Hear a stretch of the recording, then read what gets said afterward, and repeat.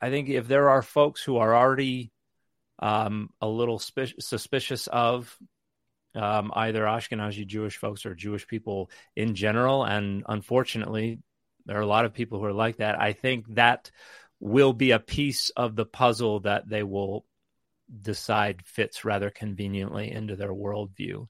And so I don't have an estimate for how many people have heard this or know about this or believe this, but it is certainly many more people now than it was 5 years ago.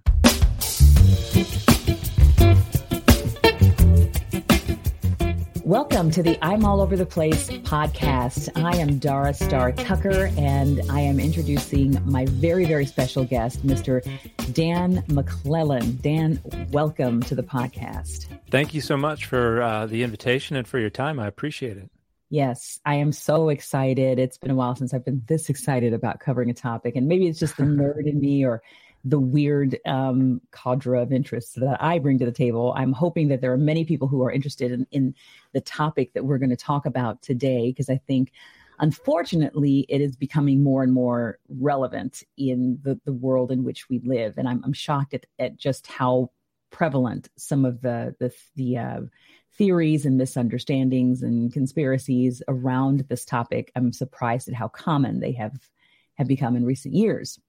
But we have a biblical scholar, a Bible scholar here. Please tell me, Dan, about your background. What's your educational background? Because we're going to talk about religion today. We're going to talk specifically about the Ashkenazi Jews and their history and some theories that have been swirling around for quite some time about where they come from, what their origins are. But Dan, kind of tell us about yourself and how what your title is, how you came into this knowledge, what your educational background is, and all of that. Yeah, absolutely. So I call myself a public scholar of the Bible and religion right now. I am an honorary fellow at the Cadbury Center for the Public Awareness of Religion at the University of Birmingham. But I primarily engage in public scholarship on social media, offer online classes and things like that. I do have a PhD in theology and religion from the University of Exeter, where I wrote my doctoral dissertation on cognitive linguistics and the cognitive science of religion and the conceptualization of deity in the Hebrew Bible. I also have a master's degree in biblical studies from Trinity Western University and a master's degree in Jewish studies from the University of Oxford, where I was at the Oxford Center for Hebrew and Jewish Studies, which was a wonderful experience. But my research focuses on conceptualizations of deity, of Scripture, and of religious identity, and primarily through the methodologies of kind of the standard methodologies of biblical studies, but also cognitive linguistics and the cognitive science of religion. No, not at all. No. I'm well outside my lane.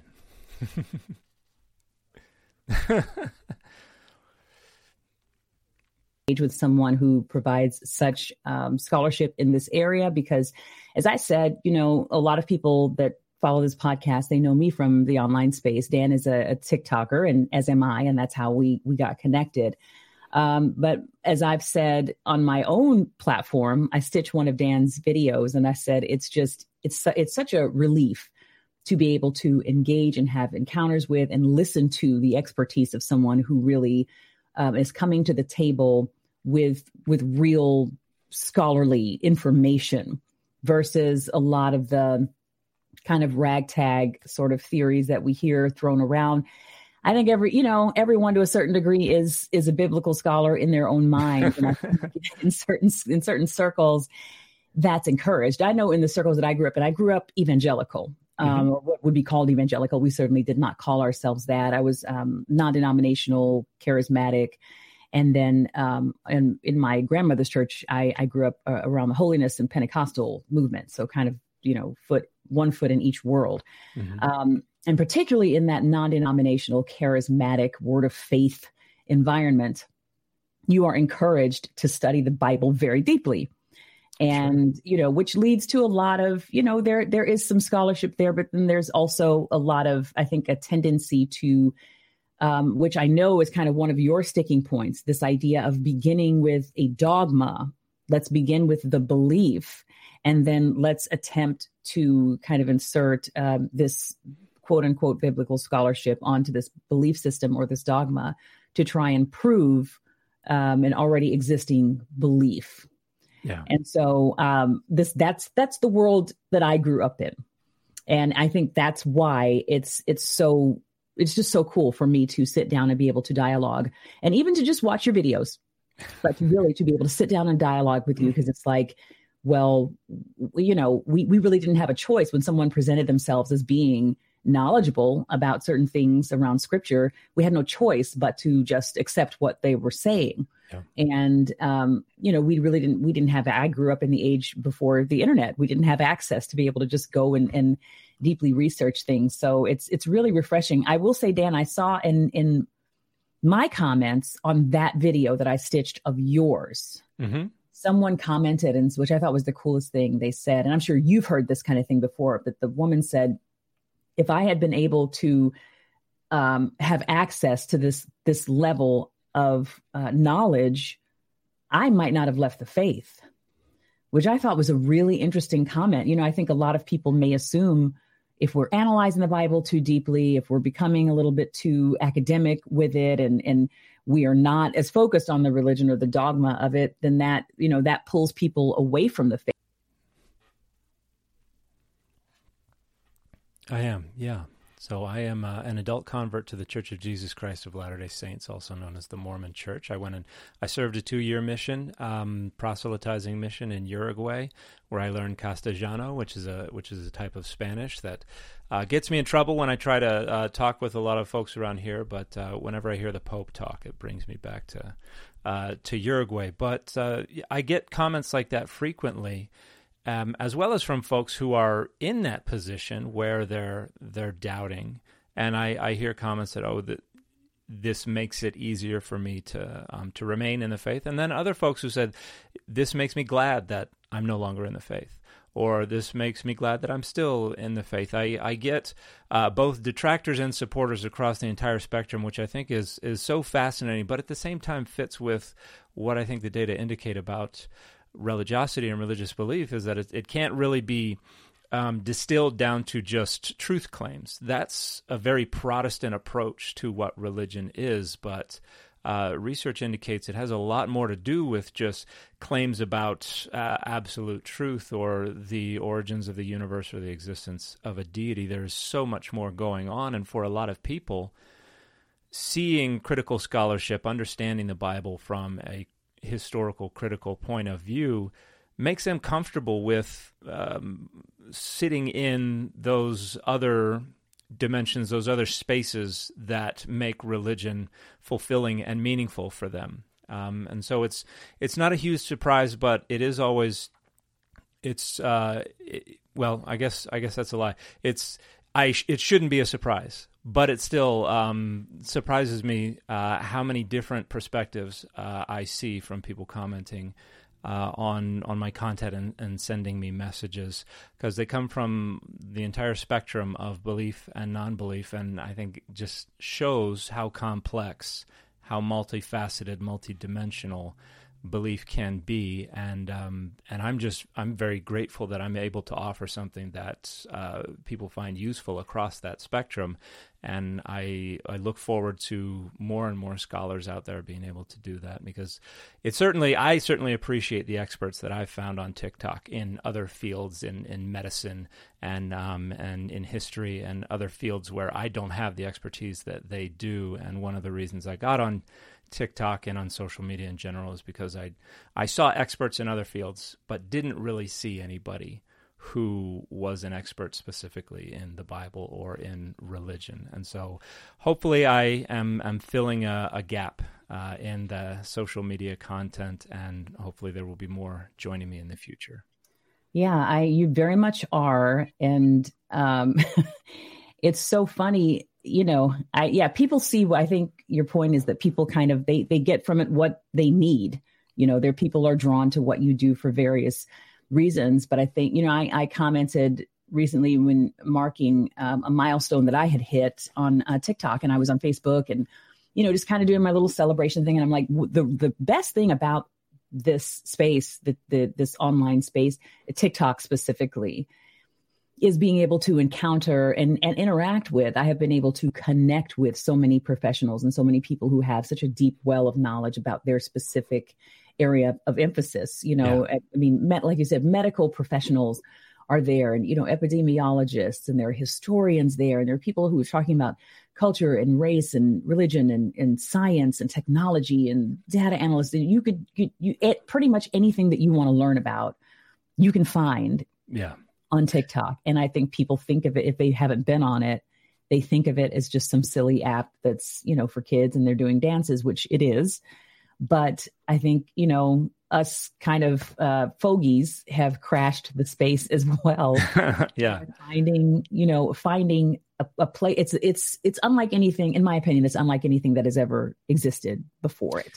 Yeah. Just it's kind of quick, sometimes even 1-minute videos that can just help to lock you into something that maybe you didn't understand fully before. And it's like, wow, I feel enriched. I feel like I've gotten something. There's a nugget of something that I understand now that I didn't understand before. Yeah, I think there are more and more people are discovering that you can do so much on TikTok with creators who do all kinds of different stuff, from cooking recipes. You have people critiquing the way other people cook. We have people looking at older recipes and trying to see how people were eating 100 years ago. Wow. And I frequently have people tell me I need to start a separate TikTok account where I do scholarship of comic books, because I have I wear comic book t-shirts a lot. I love comics, but I know there are experts in comic books out there, and I would not be able to do any justice whatsoever to that. And so I let people know that is not my lane. There are other people who are filling that lane phenomenally, and I'm going to leave it to them. So yeah, people will try to push you into any and everything. Well, you need to be talking about this. And I'm just like, no, there are plenty of people talking about that. I don't feel any obligation whatsoever to jump outside of my lane, which is why I reached out to you. One of the things I really love about your channel too is that, there is the culture on TikTok and outside of TikTok, on pretty much any platform, especially if it's video based, to kind of slam dunk on people, or play this kind of gotcha game where, you present your side of the story and here's my hot take. And,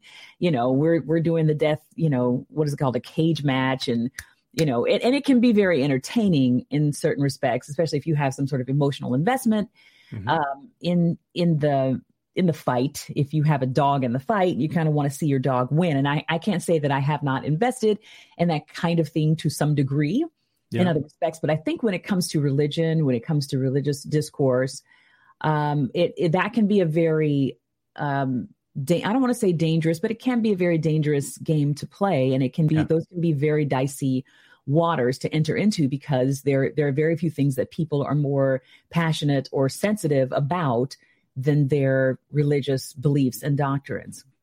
And so what I like to see with your channel, I love how you insert just the slightest bit of snark. It brings my heart joy, but it's always a respectful conversation. I think your ultimate goal is to educate.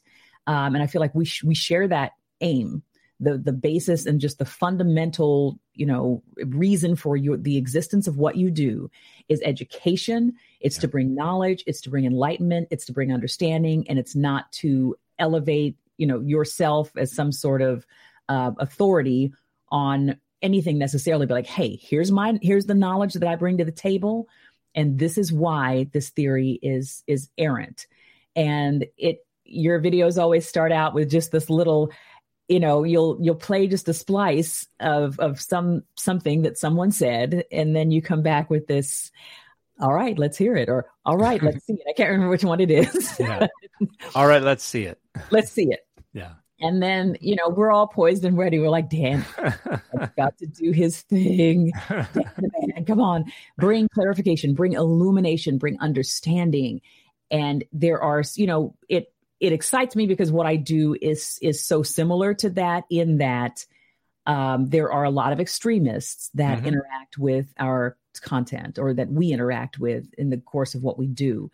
And I have to continually remind myself that I am not here to necessarily appeal to or convert extremists, because a lot of them are very much dug in and they're locked in, either side. But I'm here for the people in the middle who really who are seeking understanding and who are seeking some, a foundation, kind of a ground level, like, hey, is there truth here? Is there a truth to be found? Because if there is, I want to know what that is, to the best of my ability. And so I appreciate your commitment to truth and the ability that you have, no matter how, some of these people are really mean-spirited and not very kind. And they are, frankly, in my words and not yours, but many of them are zealots. Many of the people whose videos you have to respond to and interact with, they're not very nice, but somehow you manage to keep a very respectful tone. So I really deeply appreciate that about you, Dan. Well, thank you. Thank you for the very kind words, and I appreciate them and the humbling words. I do my best. I'm not perfect at it, but yeah, I found that my message can get through a lot better if the more contrast is drawn between the demeanor of the person I'm responding to and myself. It is very tempting sometimes to yell into the camera, but I think the message will get caught up in all kinds of different problems if that's what I'm doing. But the fact that, I've got 20 years experience arguing with people on the internet about religion. So there's not much that I haven't heard out there. There aren't many, nobody can yell loud enough that I have not been able to deal calmly with them before. And also, if it takes me a dozen takes to do something, I get sick and tired of looking upset about it. So at that point, I'd just be acting anyway. So, right. When I first started off, I don't like looking at myself on a camera. I was not comfortable with filming myself. And so I was just doing it kind of deadpan as kind of a default. If I try to be too performative about this, the message is going to get lost. And then that turned into kind of a persona that people started commenting on and appreciating. And so I kind of fell backwards into, well, this is my persona on social media now. And so I've tried to stick with it because I do think it actually serves the message better for me to be consistent, to be dispassionate, to be even toned, even in the face of folks who are personally attacking me.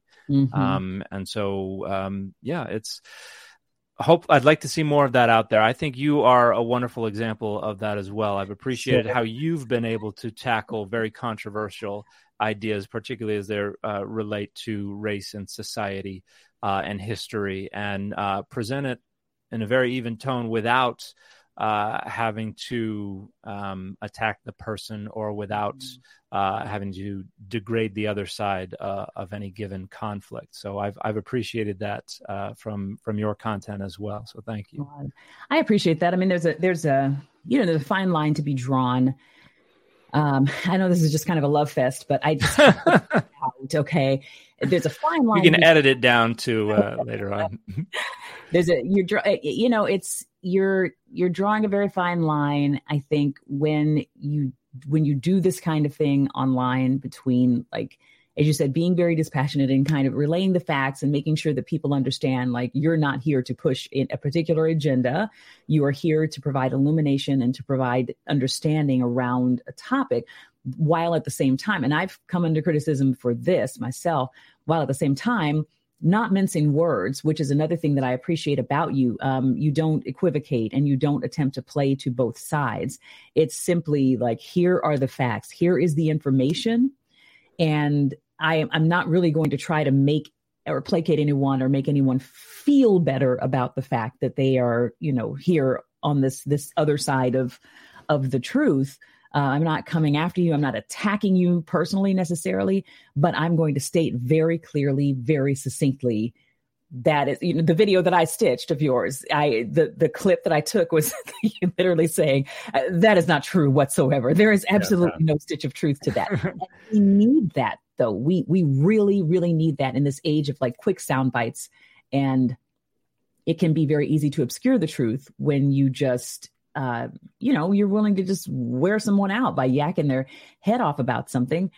We need directness and straightforwardness. So I deeply appreciate that as well. It's like if it's inaccurate and if it's wrong, just say so. It's okay to just say that outright. And I mean that candor is so important. I mean, I appreciate it. That's just, well, thank you. Me.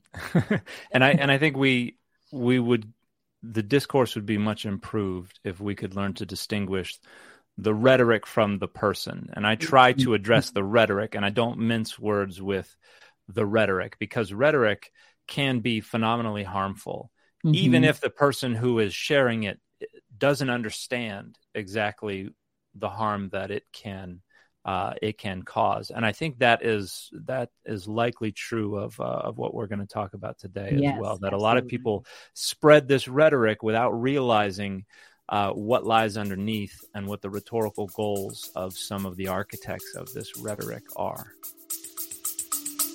Stay with us. We'll be right back. Hi, I'm Dr. Miranda Melcher, host of the Just Access podcast. We bring you amazing interviews from the world of human rights and access to justice, from Dunya Mijatovic, Council of Europe Commissioner for Human Rights, to Liz Evenson, International Justice Director at Human Rights Watch.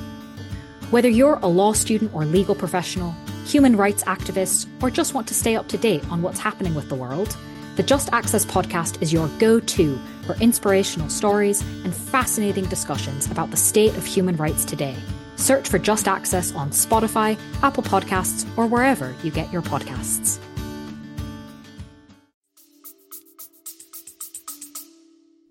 Yeah, I was talking with someone today about this specific topic, and we're going to talk about, as I said, the Ashkenazi Jews and some theories around their history and their origin, and theories about them basically not being quote unquote real Jews. And I was talking with someone about this and just how excited I was to have this conversation. And they said, well, they weren't necessarily saying, let the people have their fun, but they were essentially saying, let the people have their fun. Like, why disturb this? Why disturb them? They're not bothering anyone. And there are some different complexities to this conversation that can be a little bit difficult to get into and can be extremely touchy and very sensitive. And so when you say that theories like this, and I'll kind of let you lay out what the theory is that we're addressing, when you say that those theories can do harm, how exactly can they do harm? Why dispel the myths? Why do any sort of, myth busting around it? And this is one of the things that if I ever get accused of being dogmatic, it's about this. But I've always been clear that I prioritize the data over the dogma. However, all other things being equal, I'm going to give the benefit of the doubt to the less powerful, the less privileged group, because when we try to level everything off and treat the system as if everyone is on the same playing field, that benefits the privileged and the powerful over the marginalized, the minoritized, and the oppressed. That just perpetuates the systemic power asymmetries that cause that marginalization, that oppression. And so I'm going to give them the benefit of the doubt. And what we're talking about today is an issue where this does contribute to anti-Semitism and the perpetuation of a lot of myths, as well as a lot of attempts to structure power over and against the interests of some of those marginalized groups. And unfortunately, there are so many different interests involved in this issue that in many ways it's pitting oppressed group against oppressed group, and marginalized group against marginalized group. And I think that the privileged and the powerful are going to be served by the perpetuation of these myths and by people focusing on pitting these groups against each other, so that the most powerful and the most privileged continue to remain in their position. And I think more clarity about what's going on here, about what interests are in play, will serve everyone's interests, and hopefully we can achieve a little more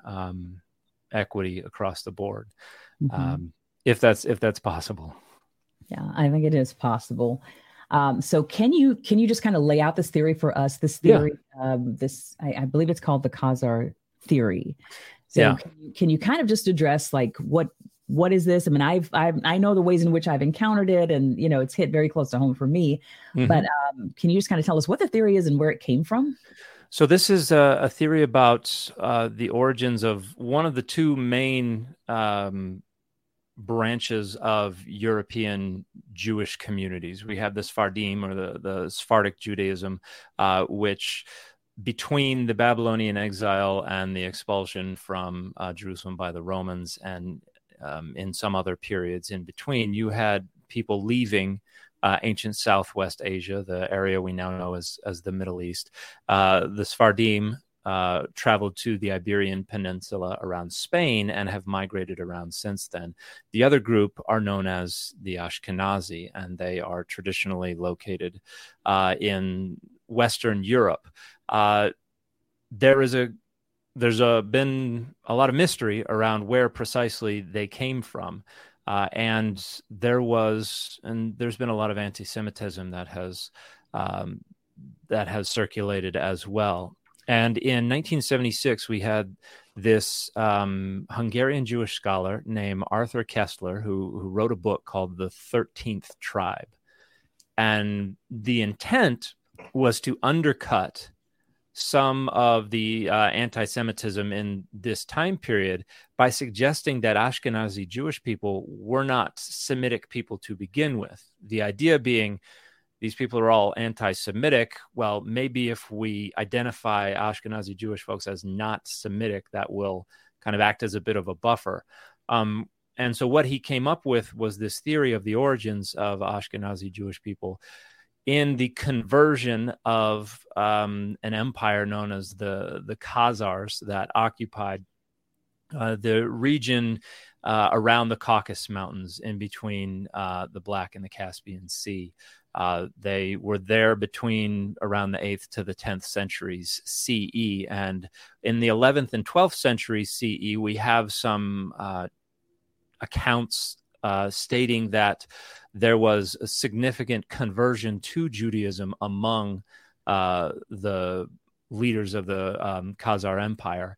And so this theory that Kessler produced was that Ashkenazi Jewish folks originate in these converts to Judaism within the Khazarian or the Khazar Empire, which would mean that the Ashkenazi Jewish communities do not go all the way back to these populations that fled the land of Israel, the Middle East, Syria, Palestine, ancient Southwest Asia, between the 6th century BCE and the opening centuries of the Common Era, but originate in these converts, which means they would have no genetic link to those early Jewish communities that were leaving from the land of Israel. And this is it's a problematic attempt to kind of shield Ashkenazi Jewish folks from anti-Semitism, because it then led to a more, I would say,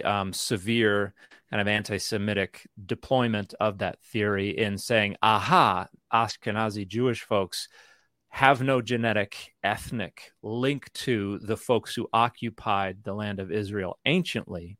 Therefore, the folks who are coming back into Israel from Ashkenazi communities are invading a land that is not theirs. And it contributes to this idea that they don't have proper rights to that land. They are not true Jewish people. They're not real Jewish people. And this has also contributed to groups today. And we've seen this in some headlines in the last couple of years, where they are linked with the statement in the book of Revelation, in the New Testament, Revelation 2:9, where it talks about people who say they are Jews and are not, but are of the synagogue of Satan. And so this not only becomes a conspiracy theory that denies Jewish ethnicity to Ashkenazi Jewish communities, but also vilifies them for those who consider the New Testament to be authoritative, as a synagogue of Satan. And this also means that if they're not the real Jewish people, who are the real Jewish people? And there are groups that have stepped up to assert their identity as the real Jewish people in place of Ashkenazi Jewish people. So there are a bunch of different interests that are in play in this conspiracy theory, but it's not really based on any good data, and it's causing an awful lot of harm to Jewish communities today. Mm-hmm. So why, can you tell me why, if it really is, it's a debunked theory, as in terms of scholarly sources, why has it had such legs, even within the academic community? I mean, the person who put forth this theory, the Kessler, I think you said in 1976. I mean, he wasn't just some guy off the street. This is someone who ostensibly has some accreditation around these subjects. Why is it that there has been such a buy-in at a high level? And I'm not just talking about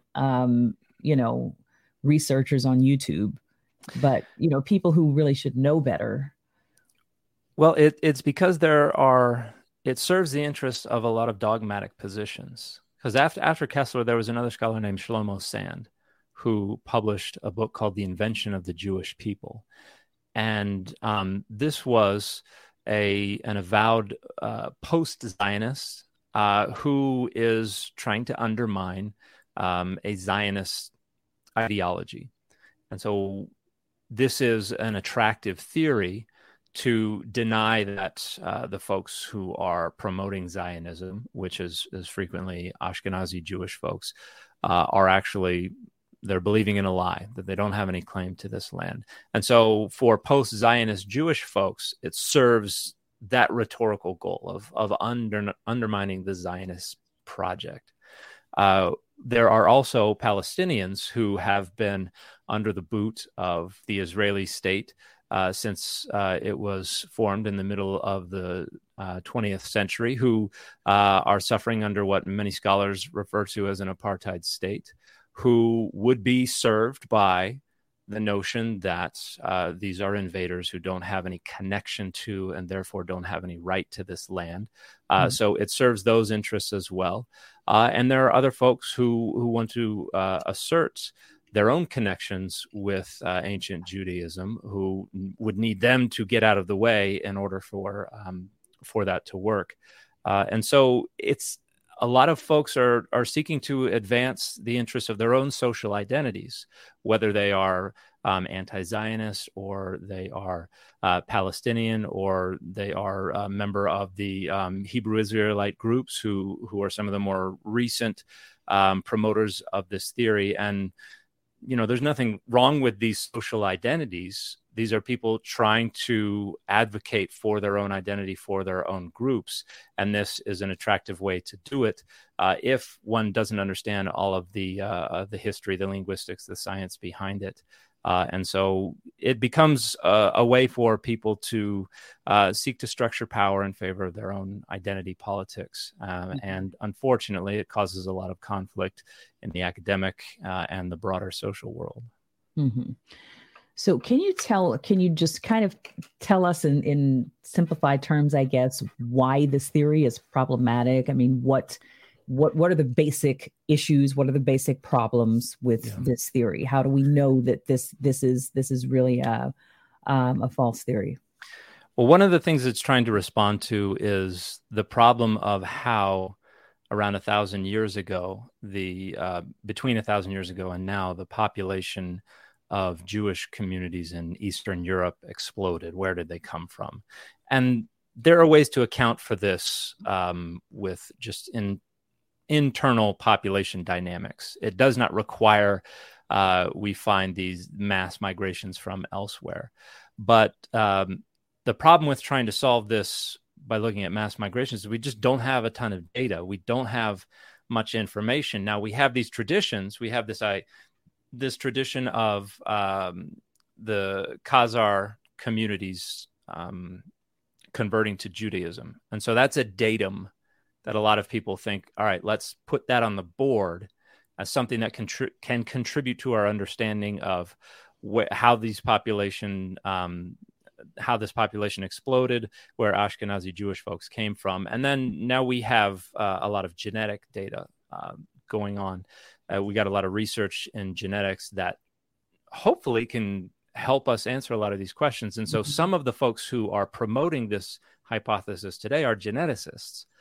The problem is we don't have any descendants of the Khazar communities. And so we have to use other populations as proxies for this. So, for instance, Armenians and Georgians and things like that. And so one of the geneticists who is promoting this theory has been for the last decade plus, uses those populations as a proxy for the Khazars, and then is looking at DNA data from a very small number of Ashkenazi Jewish folks, trying to identify links between the two. But there have been more thorough analyses of the genetics that indicate there's no significant link between Ashkenazi Jewish populations in general and any of the genetic markers from the regions in and around the Caucasus. And so from a genetic point of view, the data is just not there. But if we look at some of the assumptions that were made in the early periods of the rise of this genetic research, there are some scholars who make some claims that if you ignore the more recent scholarship that has overturned those claims, you might think, yeah, the Georgians and the Armenians are proto-Khazars, and so we can use that as a proxy. There's also a linguistic argument that's going on. The Yiddish language is closely connected with Ashkenazi communities, and so there are some folks trying to make the argument that the languages spoken in and around the Caucasus around 1,000 years ago are closely linked to Yiddish, and therefore that may be where Yiddish came from. More recent linguistic analysis has shown that there's just nothing to those theories, and so there are some other kind of more dogmatic approaches to this. For instance, some folks will point to the Bible as evidence that the Ashkenazi Jewish communities are not from the Semitic genetic stock. For instance, in Genesis 10, we have what's known as the Table of Nations, and it talks about the different nations that have descended from Shem, Ham, and Japheth, the sons of Noah. And Japheth goes from, I think, Japheth to Gomer, and there's a son named Ashkenaz. And some folks suggest, that is the ethnic origin of the Ashkenazi Jewish people. And Japheth is not Shem, therefore the Ashkenazi people are not Semitic. They are something else. And that is also baseless because, one, the Table of Nations is not an accurate identifier of the ethnic roots of the different nations of the world. It's an etiology from the middle of the first millennium BCE that is just coming up with a way to group all of the known peoples in the world underneath this tradition of Noah, who had Shem, Ham, and Japheth, and they populated the whole earth after the flood. But additionally, the name Ashkenazi was applied to the Jewish communities that were settling around the Rhine, around northern France and Germany around 1,000 years ago, because in the rabbinic period, that name Ashkenaz became associated with the Scythian peoples, then became more broadly associated with the Slavic peoples. And then around 1,000 years ago, the use of that name to designate regions and peoples moved over into Western Europe. And so as Jewish communities were growing in that area, they became referred to as Ashkenazi Jewish people. So on biblical, on linguistic, on genetic grounds, the argument doesn't really hold water. The overwhelming consensus is that there may be some Khazars who converted to Judaism, and they very well could have made their way into the roots of some Ashkenazi communities, but it's not the majority of their origins. It's certainly not responsible for the entirety of the genetic stock of Ashkenazi peoples, and so the theory is widely rejected by scholars today. So, how hard? I mean, I know it probably is a very difficult thing to measure the harm that a theory like this has done. I mean, how would you assess that just from your own point of view? What is the harm? How do you assess the harm that is done by this theory? Well, I think a lot of the harm is more social than anything else. It contributes to a lot of hard feelings about Ashkenazi Jewish people among folks who think that this theory has something to it. They think that Ashkenazi Jewish folks are false Jewish people, that they are not real Jewish people. There can be there's a lot of hatred and a lot of vituperative, pejorative rhetoric being shared on social media about Jewish people just in general, and this is just one more way that can be amplified, particularly in when it gets shared publicly. Some people like Kanye and some other folks recently have been sharing this theory, and these are very powerful people who have a lot of access to media and can spread these theories. And so people who may not have felt negatively towards Ashkenazi Jewish groups before the last couple of years may now have heard this and thought, oh, that makes sense. Okay, I'm going to think this way about Ashkenazi Jewish folks in the future. It is going to harm relations between the Palestinians and Israelis. I mean, those relations have always been strained, but that's just going to contribute to further strain on their part. And to the degree that some of the more conservatively minded politicians in the U.S. adopt that as a part of kind of a conservative Christian contingent in the government, I think that could also impact the way we engage in public discourse here, and maybe even legislation at some point. I hope it does. It seems unlikely to me that it'll get that far, but that's certainly a possibility if people become further entrenched in defending this theory, which is something that frequently happens. If someone comes up with a theory and they get a lot of pushback, if that theory is important to their own social identities, rather than give it up, rather than think critically about it, what they will do is just dig in further and push back harder against it. And then people become further embedded in their dogmas, and it becomes harder and harder to overcome. So I think there are a lot of different ways that this is causing harm and will continue to cause harm. How widespread do you think the theory is? I mean, how often have you encountered it in the work that you do? I don't encounter it a ton. It's largely kind of a fringe feature of research into Jewish origins. And it's really since, I think, Kyrie Irving and Kanye began to really publicize this and defend it based on a movie, I think that came out shortly before it started being discussed publicly. Very few people knew about it before then. It was something that really just linguists and some geneticists and some scholars of Jewish history have been aware of. And now I think people have heard kind of the rough outlines of it. And I think if there are folks who are already a little suspicious of either Ashkenazi Jewish folks or Jewish people in general, and unfortunately, there are a lot of people who are like that, I think that will be a piece of the puzzle that they will decide fits rather conveniently into their worldview.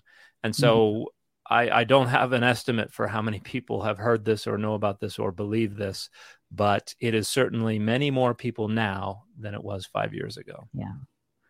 Yeah. I would think, I mean, you mentioned the genetic element of it, and I would think that would kind of end the conversation.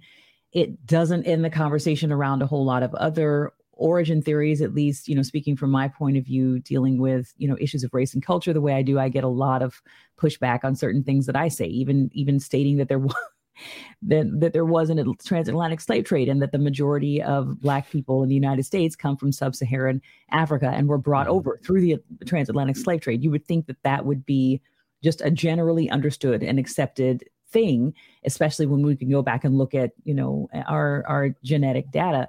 But it doesn't seem to shut the conversation down. Why has research into genetics and that technology developing as it has, why has that not shut this theory down? Well, I think something that I've begun to say recently on my channel is that we need people to be able to think critically and Google competently. And the internet has made so much information available to so many people at the push of a button. Unfortunately, it does not also make available training on how to think critically or Google competently. And so people think they Google something and they find 1,000 websites that say something. Mm-hmm. And if they don't know how to interrogate the website, what kind of website is this? Is this academic? Is this social? Is this just a blog? They may not be able to get underneath those claims and find out what data, if any, are actually supporting these claims. And I've done some videos on my channel showing that you can find very, very widespread claims on websites all over the world that are just flatly, demonstrably false. Not only are they not supported by any data, the data unilaterally falsify the claims. But someone who's not used to doing academic research is not going to know that. And so if someone is out there on the internet looking for confirmation of a dogma of theirs, they're going to find it. Yeah. And if they're not disciplined enough to think critically and say, this website is making this claim, but where is this claim coming from? What data are supporting or are falsifying this claim? They're not going to look any further than that. That's this problem of confirmation bias. We are intuitively kind of, our default setting is to find information that makes us feel better about ourselves and our social identities. And if we find that information, we're just going to enjoy that little high, and then we're going to move on. We're not going to question it. And so because a theory like this serves so many geopolitical, ethnic, and other interests, it's going to be attractive to people all around the world if they are not able to think critically about them. And so, it's an enormous problem. The internet, which offers so much to us, is also one of the main purveyors of problems like this, which is why I think it's so important to get the information out there so that people, there's research that shows that we can share facts all day long with people, and that's not going to convince them. That the thing and issues with COVID, I think have only punctuated that fact that you can spew data all day long. It's not going to change somebody's mind. People are going to change their mind when they have personal relationships with people who can get them to let down their defenses, or if they have personal experiences that are strong enough to get them to let down their defenses. Because those intuitive defenses, I need to feel good about myself. I need to feel good about my social identities. So I'm going to have these subconscious walls around my perception that are going to keep anything that challenges the goodness of my social identities out.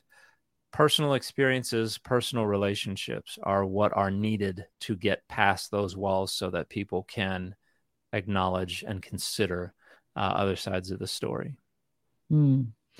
Well, it's a passion of mine to this sort of debunking and myth busting kind of thing. I mean, in an accurate way and in an academic way, and the way that you do it it's been a passion of mine for a long time. I am not an academic and I am not an expert in anything, but what I do have a passion for is critical thought, is real analysis, because as you said, there's so much information that's available to us, which kind of makes it kind of makes it more difficult to get to accurate information, because you can find backing to support whatever it is that you want to believe these days. This is the the danger in the age in which we live. I mean, YouTube is it's completely shark infested waters. And I've noticed, I mean, I can Google something as innocuous of what I thought was as innocuous as Oprah yesterday. I was looking for a little bit of, it was Sunday. I was like, let me find a little bit of inspiration. She does these inspirational kind of, talks and things. And the crazy stuff that came up under Oprah's name, just to put that in YouTube, just put her name in YouTube. And the majority of the first results that came up, the first 10 results that came up, were just utter trash, utter conspiratorial nonsense. Oh, wow. And it's just a very sad and a heartbreaking thing to me to feel that so many people are being kind of carried off of this, precipice. I don't know. I've done videos on confirmation bias and on argument and rhetoric and debate and, logical fallacies and things like this. But there has to be a desire, I guess, on the part of a person to rightly divide, as the Bible itself says, to rightly divide the word of truth and to understand truth from fiction versus being affirmed in what we already, what we want to feel or understand about ourselves. So when it comes to, and I'll specifically make a statement with regard to the Black community, when it comes to certain members of the Black community latching on to theories like this, I would say that a lack of affirmation of our own identity can lead to a propensity to fall prey to theories like this and false histories, because this isn't the only one by far, by a long shot. And I plan to have conversations about this kind of thing, even more so in the future.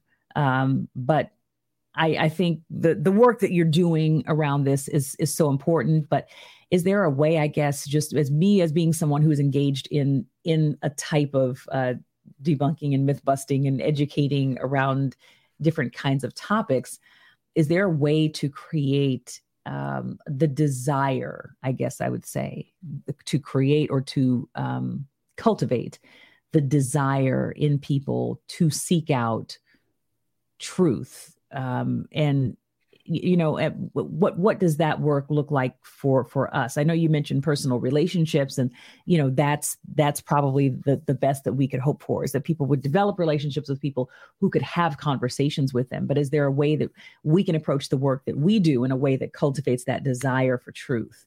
I know that's a very kind of convoluted and deep question. Well, that's the perennial question. It's what I ask myself every day. Is how, beyond just trying to create successful social media content, how can I make it so it's more effective, so that it is more efficiently and effectively combating the spread of misinformation? Yeah. And I don't have a good answer for that, apart from just inspiring more and more people to get involved, so that the information spreads further, and so that the odds that someone hearing the misinformation is going to know someone who is engaged in this combating of it is higher. I think that is going to do some of the most good. And then I think just people speaking up when they hear it. I think too many times, in the interest of our personal relationships, we'll let stuff slide. And sometimes that leads to people assuming that what they're saying is more acceptable than it really is. Mm-hmm. Which it's asking people to incur social costs, mm-hmm. to tell them you need to challenge this. But I think those costs pale in comparison to the costs of allowing this kind of stuff to continue to spread. So if the internet inspires more and more people to become interested in their own past, in the histories of the people around them, in what's going on with the struggles that they see in front of them, if it does that, then I think we're moving the needle to some degree. And I've been very fortunate to get feedback from people who have said that I've inspired them to go and study religion or study mm-hmm. the Bible in university or something like that. I am touched by that. I am humbled by that, because it means we have more and more people who are going to be able to spread data mm-hmm. that can combat the dogma. But Yeah, changing the hearts of others. That's something I don't know that we found a great answer regarding how to do that yet.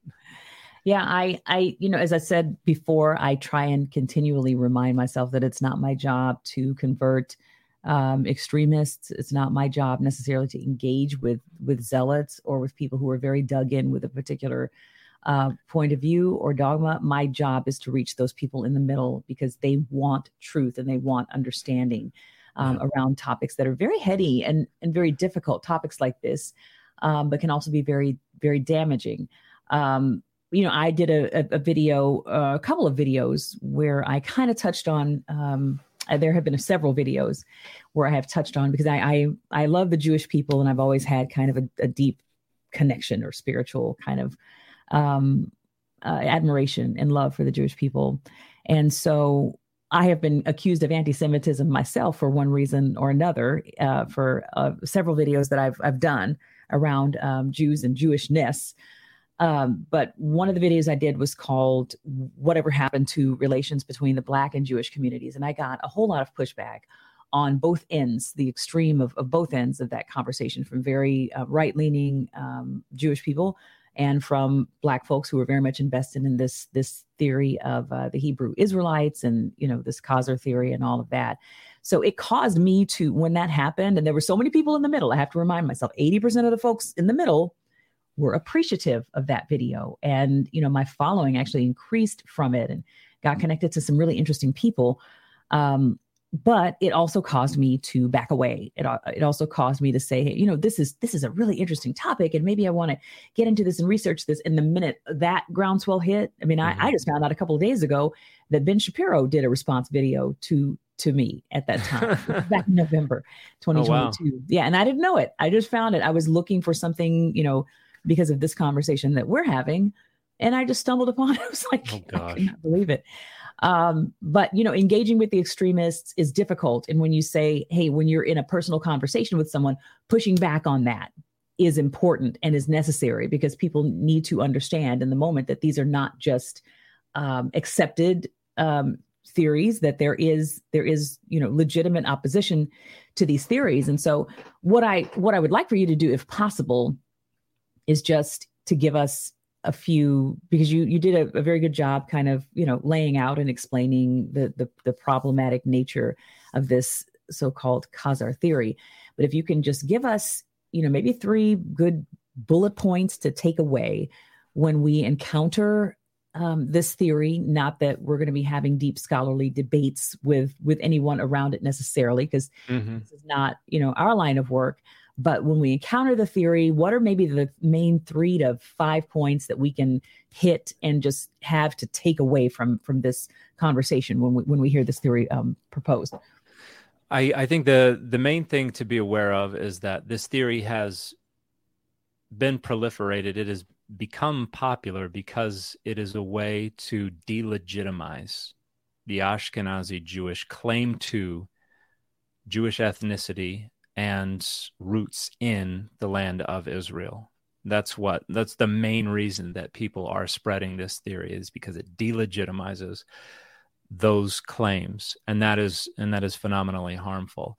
I would suggest that the overwhelming majority of geneticists agree that there is no support for the notion that the Ashkenazi Jewish people descend from Khazar converts to Judaism. That's not supported by the genetics, and it's not supported by the overwhelming majority of linguists who look at the origins of the Yiddish language.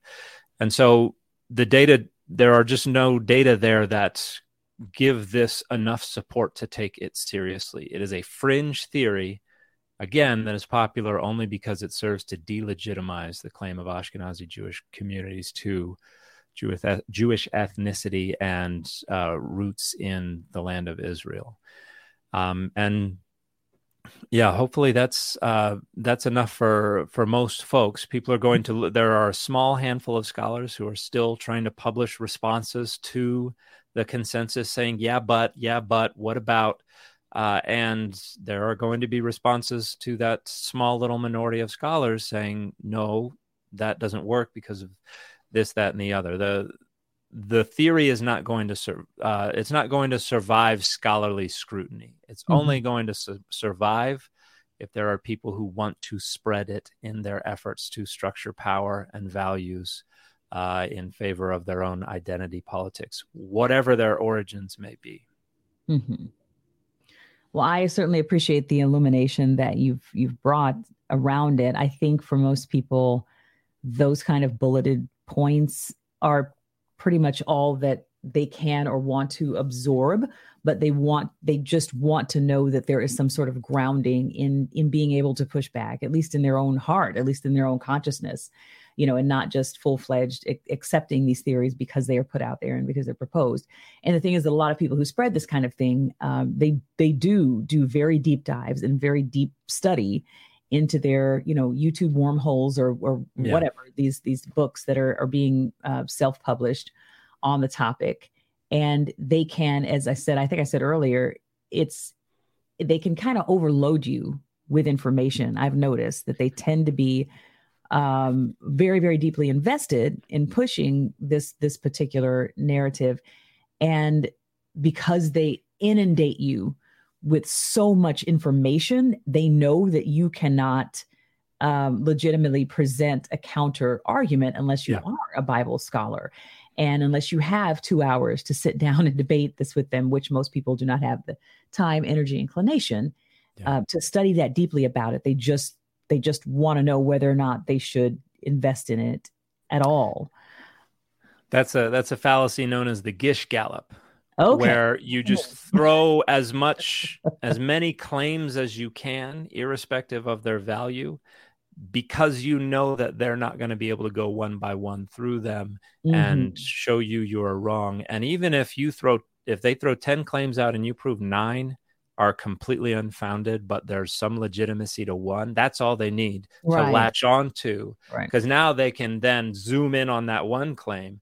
And so it's, that's a very famous fallacy. And on social media, it's even more common because, if you only have on TikTok, you have 10 minutes max. And so somebody can make a 10-minute video throwing out 100 claims.